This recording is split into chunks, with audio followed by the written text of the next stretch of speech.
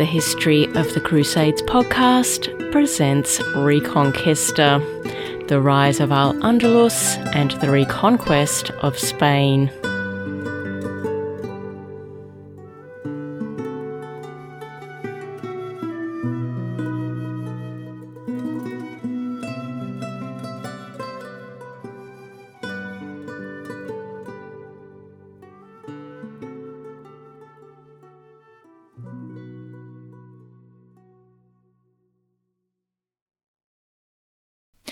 Episode 13, Christianity during the rule of Abdurrahman II, outside Al-Andalus. Hello again. Last time we saw a degree of Christian backlash inside Al-Andalus to the widespread use of the language of Arabic amongst the Christian upper classes, and to the adoption of the new Abbasid-influenced culture inside Al-Andalus by members of all three religions. However, despite the best efforts of its proponents, the Christian backlash didn't really progress very far and pretty much died out following the execution of its chief instigator, a fervent Christian called Eulogius. However, the impact of the cultural resurgence of Al-Andalus during the rule of Abdurrahman II wasn't just felt inside Al-Andalus. It in fact extended beyond Al-Andalus into the independent Christian entities in the north of the Iberian Peninsula. Now, clearly, if you were a Christian resident of Al-Andalus during the reign of Abdurrahman II, and you were fervently opposed to the cultural and linguistic transformation occurring inside the peninsula, you had three main options. You could stand up and oppose the changes, like Eulogius had done. You could throw your hands in the air and decide to bide your time inside Al-Andalus while holding close to your Christian beliefs and identity, or you could decide to move to a place which was ruled by Christians. The closest places currently ruled by Christians were in the Kingdom of Asturias and its neighbour Galicia to the north. As such, there are indications that during the rule of Abdurrahman II, some Christians chose to leave Al-Andalus and head northwards. Some of these immigrants even went on to establish monasteries in Galicia and Asturias. Intentionally or not, they also imported into the northern kingdoms some of the customs and cultural practices of Al-Andalus. In fact, the Christians who had been living in Al-Andalus were considered to be so different from the Christians of the north that they became known as Mozarabic or Mozarab Christians, meaning Christians who had been Arabized, so to speak, or had been influenced by the culture of Al-Andalus. Actually, the Arabized Christians of Al-Andalus weren't only known as Mozarabs by the Christians to the north. The term was also used inside Al-Andalus to denote Christians who had been assimilated into the culture of Al-Andalus. Now, unfortunately, not much is known about how the Mozarab Christians of Al-Andalus were received in the north, or whether they were looked down upon for their Arabic tendencies. What we do know is that, in some cases at least, Arabic influences were accepted in the north, so perhaps the unique attributes of the Christians from Al-Andalus were celebrated rather than being disdained. In his book Moorish Spain, Richard Fletcher points to two surviving examples of Mozarab influence being imported into the Christian north. The first example came from a church built at the monastery of San Miguel de Escalada, which is located 10 kilometres from one of the pilgrimage routes to Santiago de Compostela. The architecture of the church features distinctive mouldings around the tops of the arches, which gives it an Arabic feel. The second example is courtesy of a Christian artist named Magius, who moved to the Christian north from Cordoba. He became well known for his detailed illustrations, and one of his works survives to this day. It's a copy of a manuscript by the monk Beatus of Liébana, called Commentary on the Apocalypse. 35 copies of this manuscript have survived the ravages of time and still exist today, but the one which interests us is the one illustrated by Magius and is currently housed in the Piermont Morgan Library in New York. If you would like to check out the illustrations by Magius yourself, you can do so online, courtesy of the University of Cologne in Germany. All you have to do is go to the Commentary on the Apocalypse page in Wikipedia and scroll down to where they list all the manuscripts. The one you want is manuscript 644. Clicking on the link to the image archive for manuscript 644 will take you to the correct page in the University of Cologne archive site. If you scroll down that page, you will see an image which is a photo of a page of the manuscript. If you click that image, you will be taken to another page where you can scroll through the rest of the illustrations in the manuscript. The illustrations are really well preserved, and as stated by Richard Fletcher, and I quote, "Its highly stylized forms and its vivid colours are characteristic of Mozarabic illumination," end quote. Now, you might have noticed that when I have been examining the influence of the Christians of Al-Andalus on the Christians of the North, I have only mentioned the Kingdom of Asturias and its neighbour to the west, Galicia. So, you might ask, what about the region on the other side of the Kingdom of Asturias, the home of the Basque people on the north coast near the Pyrenees? Well, I think that it's about time that we took a closer look at what's been happening there. Now, there are two things that you should know about the Basque region before we start our deep dive into the area. Firstly, it's useful to note that the Basque people have, throughout the ages from the Roman era onwards, been keen supporters of self-rule. The Basque people were none too happy when the Romans moved in, and they were similarly unimpressed by the Visigoths. You might remember that just prior to the Battle of 711, when King Roderick was advised of the Muslim invasion, he was in the Basque region attempting to put down a revolt.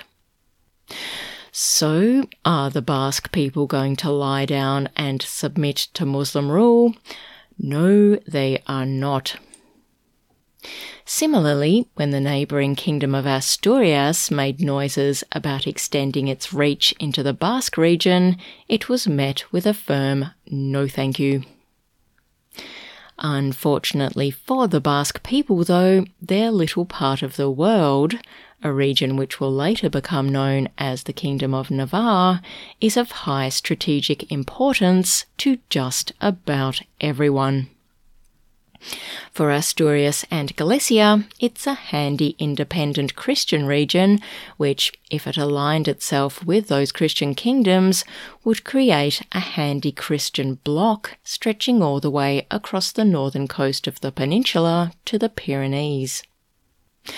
To the Muslims, it's one of the regions where it would be extremely handy to gain a foothold, as it would provide access to the neighbouring Kingdom of Asturias and serve as a launching point for incursions against the Franks. For the Franks, this region was tempting beyond belief. It contained the useful pass over the Pyrenees at Roncesvalles, which you might recall had already been utilised by Charlemagne and his invading army. The town of Pamplona, which was the capital of the Basque region at this time, was on the Spanish side of the Pyrenees, but was situated on the French side of the Ebro River, the river which, you might remember, ran parallel to the Pyrenees along the Iberian Peninsula. You might recall that it was the ultimate goal of the Franks to annex all the land to the east of the river Ebro, land which included Pamplona. But it won't surprise you to know that the Basque people wanted none of this. Faced with hungry looks from Asturias, Cordoba, and the Franks, they just shook their collective heads and uttered collective nopes to all the approaches.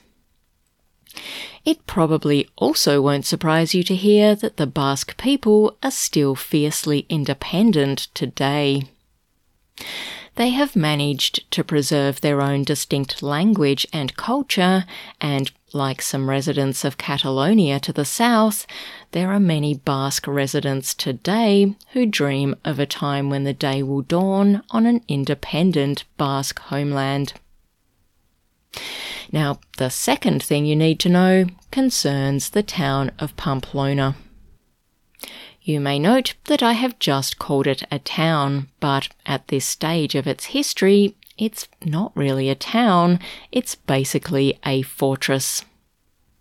Why is it a fortress? Well, because whomever controls Pamplona pretty much controls the entire Basque region. As such, Pamplona is heavily fortified, so fortified in fact that it's more a fortress than a town. Today, Pamplona is a thriving metropolis, which is home to around 250,000 people and is most famous for the annual running of the Bulls Festival. It's situated in a very handy location, in a sort of a valley which links the Pyrenees Mountains to the Ebro River flats. Despite being located in a valley, it's in an elevated position, coming in at just under 1,500 feet or 500 metres above sea level.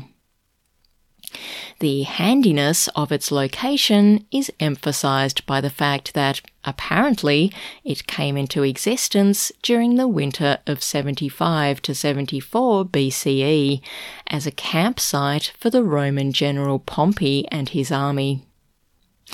The campsite became known as Pompeiello or Pompeiopolis, which eventually, over the centuries, morphed into its current name, Pamplona. Its handy location as a pit stop for people crossing over the Pyrenees into the northern regions of the Iberian Peninsula made it, as I've already stated, a place high on the wish list for ambitious conquerors. Since the Battle of 711, Pamplona has been at the centre of a four-way tug-of-war between the leaders of the local Basque people, the Franks, the Muslims, and the Christians from neighbouring Asturias. In a nutshell, the local Basque people have been kept fully occupied defending Pamplona from outside forces. It was taken over and occupied by the Franks during the years spanning 778 to 824. When the Basque people eventually drove the Franks out, a local Basque chief became the ruler of the region, with his seat of power being located in Pamplona. He styled himself in the manner of a king, and basically aimed to keep the Franks, the Muslims, and the Asturian Christians from his lands. Of course, what the early kings of Pamplona really needed was some sort of military alliance with a powerful local group of warriors who could assist Pamplona to keep all these marauders from its gates, and luckily for the kings of Pamplona, they found such an ally in the form of the Banu Qasi. Now, the Banu Qasi, or Clan Qasi, were a sort of ambitious, militaristic family dynasty. They traced their origins to a Visigothic count named Cassius, who had apparently, shortly after the Battle of 711, come to terms with the Muslim conquerors and had converted to Islam in order to preserve his family's lands and status. We've already met one of the more prominent members of the Banu Qasi.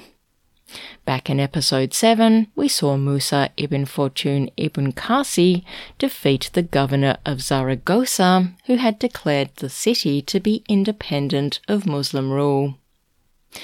Musa even ended up ruling Zaragoza for a short time.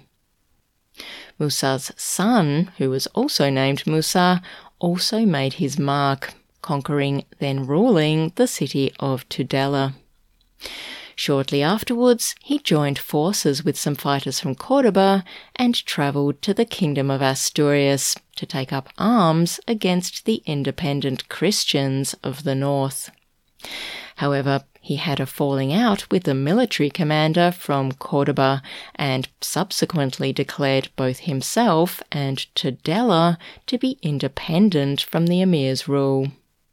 However, Abdurrahman was able to smooth things over, and Musa agreed to continue to rule Tudela as the emir's vassal. 3 years later, though, he rebelled once again, and this time it was for good. Declaring that himself and the extended members of the Banu Qasi were no longer under the thumb of Córdoba, he went on a conquering rampage, eventually controlling the 3 cities of Zaragoza, Tudela and Huesca, and ruling them independently. It was around this time that he caught the eye of the king of Pamplona. Since Musa was an individual who was happy to take on Córdoba, the Kingdom of Asturias, and the Franks, all at once if needs be, he was the king of Pamplona's type of guy. He ended up marrying into the royal family of Pamplona and was able to assist the king of Pamplona to keep Pamplona in Basque hands. Musa will eventually go on to add Barcelona to his lists of conquests. He managed to take the city from the Franks in the year 856. Now, as we've already mentioned, Musa and the entire extended Banu Qasi family were all Muwallids, or residents of Visigothic Spain who had converted to Islam following the arrival of the Muslim conquerors. However, having a Muslim warrior for a son-in-law didn't seem to concern the King of Pamplona in the slightest, which is another indicator, I guess, of how the religious and political landscape of the peninsula was changing. Okay, so now we have pretty much covered the impacts of the Golden Age of Al-Andalus under the rule of Abdurrahman II, both inside Al-Andalus and in the neighbouring territories inside the peninsula. As we all know, though, every Golden Age eventually comes to an end, as we shall see in our next episode with the rise of Abdurrahman's son and successor, Muhammad I. Until next time, bye for now.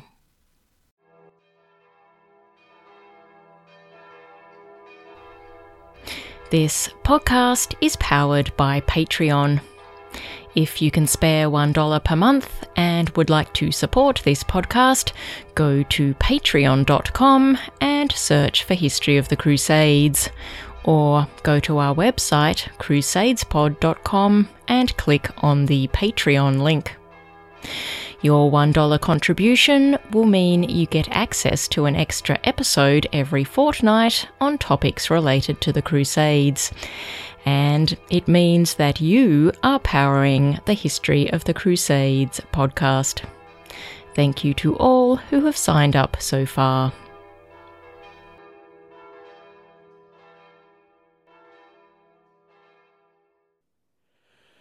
Psalm